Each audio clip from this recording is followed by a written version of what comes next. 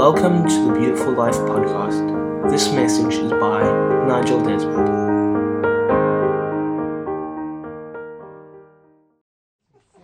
So the title of the message today is Finding God's Blessing in Turmoil.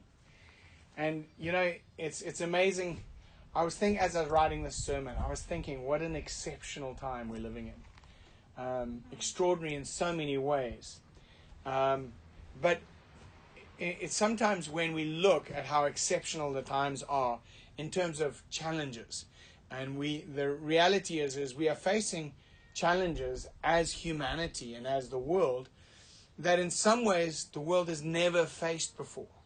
But in other ways, actually, they're completely ordinary. Because man has always been sinful, and government has always been sinful.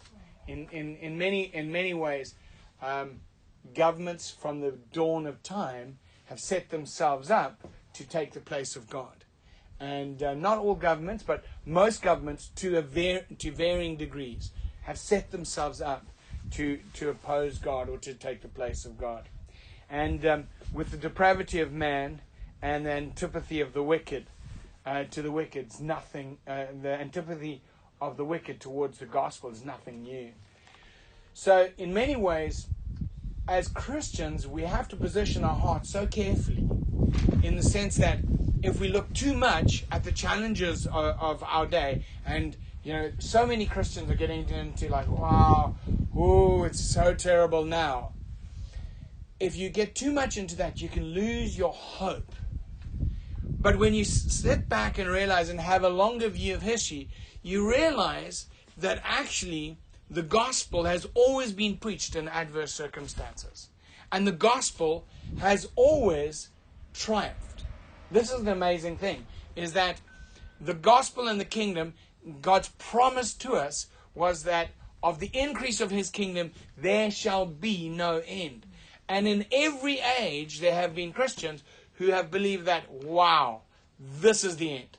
It's so dark, it's so terrible, it's so awful. So I was even thinking about it. I'm thinking, you can imagine how people in the early 20th century, my father's generation, and in the early 20th century, you had the Nazi revolution, you had the communist revolutions that were happening around the world. You had the First World War, the Second World War, and in which I think it was cumulatively between the two world wars, something like 60 million people perished.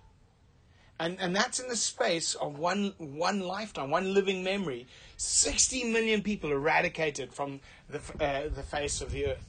And in that time, Christians began to believe absolutely that the end of the world had come, because they looked at that scripture that said wars and rumors of wars, and they thought, well, there can't be anything worse than this. And yet, the world continued, and the gospel was preached throughout the world. And at the same time as that was happening, you had the Azusa Street revival. And in the Azusa Street revival, the presence of God dropped on one tiny little church, one small little church in San Francisco, with one preacher who was the most unlikely man to be called of God from the perspective of that time, in the sense that he seemed powerless. He was a one-eyed black man in a still very racist America, and yet he preached the gospel, and the power of God would fall in his meetings in such a way that something like 120 million Christians today trace their Pentecostal charismatic roots to that outpouring and have been impacted by that outpouring. And so you have this darkness happening, huge, but there's this tiny little thing happening in a corner of the world that's destined to change the way we see God. I thought about going back a little bit further. I thought about the wars of religion in Europe in the 17th and 18th centuries, where Protestantism coming out of Martin Luther's statement, nailing his theses to the door, 95 theses on the door of the church in Wittenberg. Just one German monk nails these theses to a door, And it sets the whole world afire for 100 years. So much so that France, about 1/3 of the nation becomes Christian, becomes Protestant. Let me put it that way. They find God in a real way. They turn their backs on what had become a very corrupt and a very ritualistic, religious expression of Christianity, and they pursue God. You start seeing signs and wonders like the world had never seen before. Little babies, the power of God and the presence of God would fall on babies and children, and they would stand up and begin to preach in the high French of the court. And so but then persecution breaks out too. And now when you go to France, and I've traveled in rural France, you'll see that the very countryside is marked by the faith of those people, because you'll be driving in the countryside and you'll just see in the middle of an open field there's a copse of trees, and you're like, geez, that's strange. Why did that farmer not plow that part of the field? Why is there a small thing? And they'll tell you, no, that's a graveyard. And there are literally hundreds of these little tiny forests in the middle of fields where the Protestants were buried at that time, because so many of them were killed and martyred for their faith. And to this day, you can see the impact, because when they got killed and they were martyred for their faith, they weren't allowed to be buried in normal graveyards. So these kind of like rebel graveyards sprung up, and to this day, you can see that that generation must have thought that the world was coming to an end. And yet what God did was He scattered them like seed across the world. And some of them even came here to South Africa and founded the roots of many of the industries, many of the things that have blessed the soils of South Africa, the wine industry, etc., etc. How about in the Islamic revolutions or the Islamic wars of the Middle Ages? These armies of Muslims swept out of Arabia right the way across North Africa, conquering as they went. For 600 years, it seemed like the Islamic armies were unstoppable. They swept out of Arabia into the Middle East, conquered Jerusalem, conquered Israel, conquered Turkey, across North Africa, conquered Spain. They were moving in to France until I think it was in 1495, Charles Martel defeated them at the Battle of Tours. And on the other side, at the Battle of Vienna, the Swedish king managed to stop them. But up until that moment, it looked like that Islam would invade the entire world and Christianity would be wiped out. And at a certain point, God stopped that. That generation probably thought that the gospel would not triumph. However, the most amazing thing is that in the darkness, the light grew even brighter. To this day, the gospel still is burning in all the Islamic nations.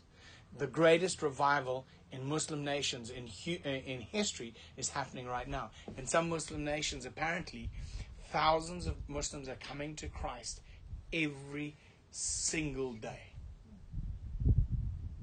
So much so that in some nations, I've been told that Christians are buying hotels so that they can have access to the swimming pools and baptize believers in the swimming pools.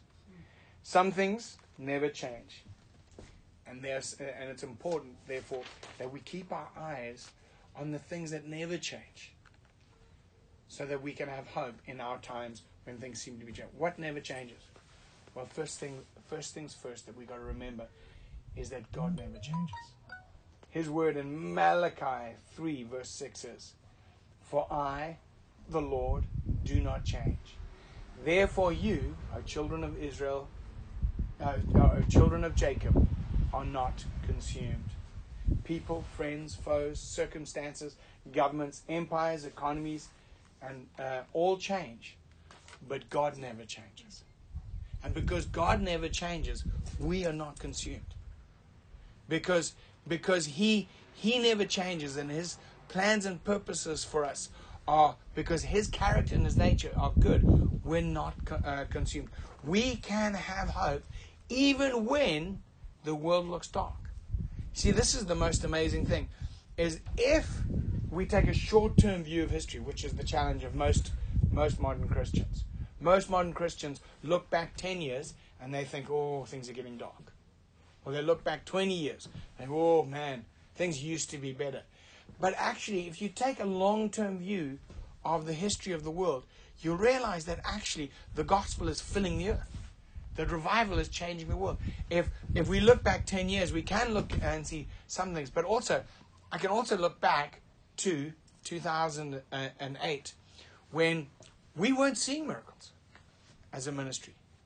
We were seeing very few miracles. Let me actually put it that way. We were seeing very few miracles. Very few people prophesied. But today, miracles and prophecy have filled the earth. It's common to have people prophesy. And so you've got to set your heart on God alone.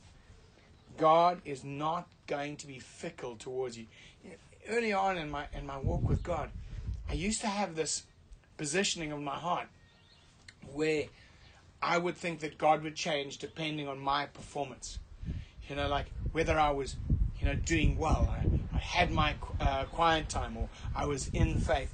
And actually it produced real insecurity and fear in my life.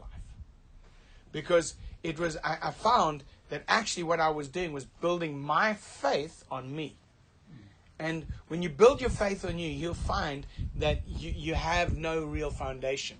Because no matter how good your intentions are, you're going to mess up at some point. It's only a matter of time. But this is why we found our faith, and we ground our faith on God and His goodness too. Second thing that never changes, and it's this: God's plans for you are good. Jeremiah 29 verse 11 says, God says, "For I know the plans I have for you, plans for good and not for evil." Or another translation, plans to prosper you. I absolutely love that scripture. That God says, "For I know the plans I have for you, plans to prosper you." It's the first promise God gave me after I got born again.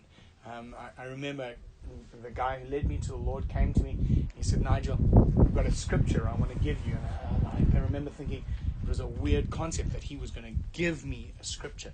I didn't realize that you could give people scriptures. But anyway, this scripture was given to me over 30 years ago now. I'm going to share it with you. You can also have it as well. So and this is it. "For I know the plans I have for you, plans to prosper you and not for you." And then Romans 8 verse 28 says this: "We know that all things work together for good for those who love God, to those who are called according to His purpose." I so love those scriptures because that never changes. That never changes. And if you put them together, it means that all things are working together for those who are called according to His purpose. So what's His purpose? Well, the first scripture says His purpose is plans to prosper you. So all things are working together to fulfill His plan to prosper you. Because the Word tells you His purpose, because He said, "I know the plans I have for you," or "My purpose is for you to prosper you." And I really love that because it says, "I know the plans." Because I'll be honest with you, very often I don't know His plans. I'm like, "Lord, help me. What's your plan? I can't understand. What's the plan here?" Sometimes it doesn't even feel like there is a plan. But God knows the plan. And all things work together for good, to prosper us and our families. You see, the amazing thing is that when God looks at your life, He's not just looking at your life. Through your life, He's looking at your children and your children's children. And He's planning for not just your generation, but every generation to come. And I so love that. So what does that say about 2023? What should we expect? This whole sermon actually started out of a conversation and a dream that Debbie and I had. 2 nights ago, I woke up, 2 mornings ago, I woke up, and I had this dream of this massive storm, this rainfall just pouring down. And I can remember waking up and thinking, oh Lord, what is that dream? Are you saying there's a storm coming? Or are you saying there's an outpouring coming? And kind of in my spirit, I felt like the Lord said, yes. That, no, Lord, you didn't understand the question. Lord, is there going to be a storm or is there going to be an outpouring?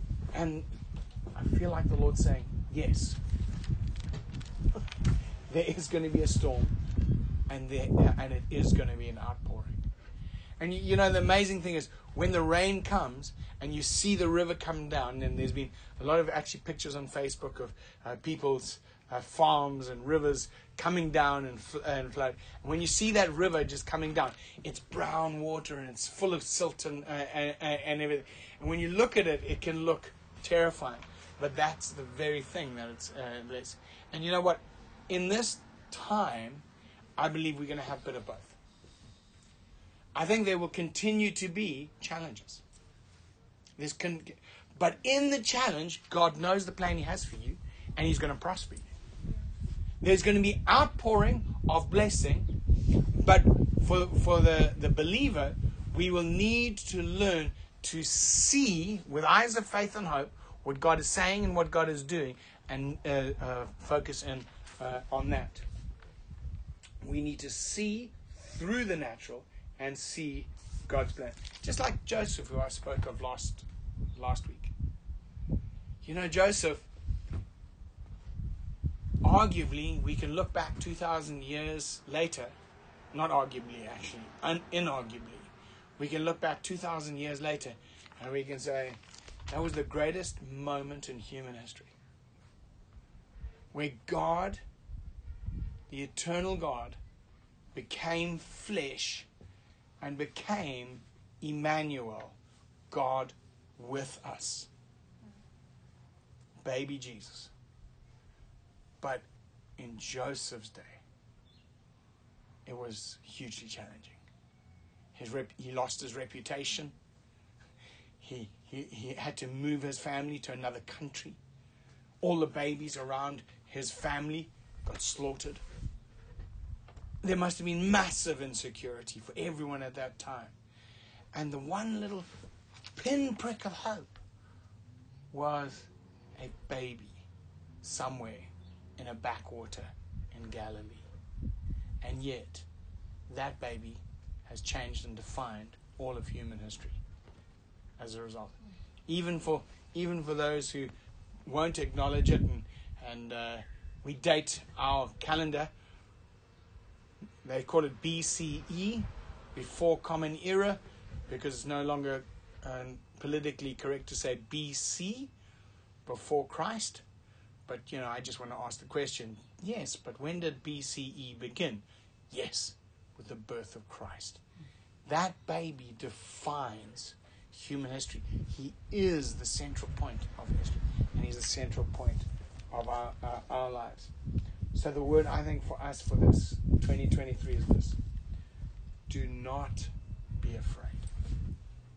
Do not be afraid. No matter what you see happening around you in the world, no matter how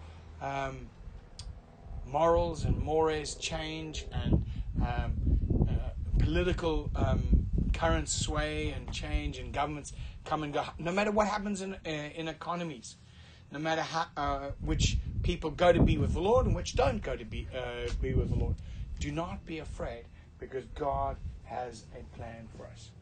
Keep our eyes on God. We keep our eyes on God and know that there's going to be an outpouring of God's presence and blessing.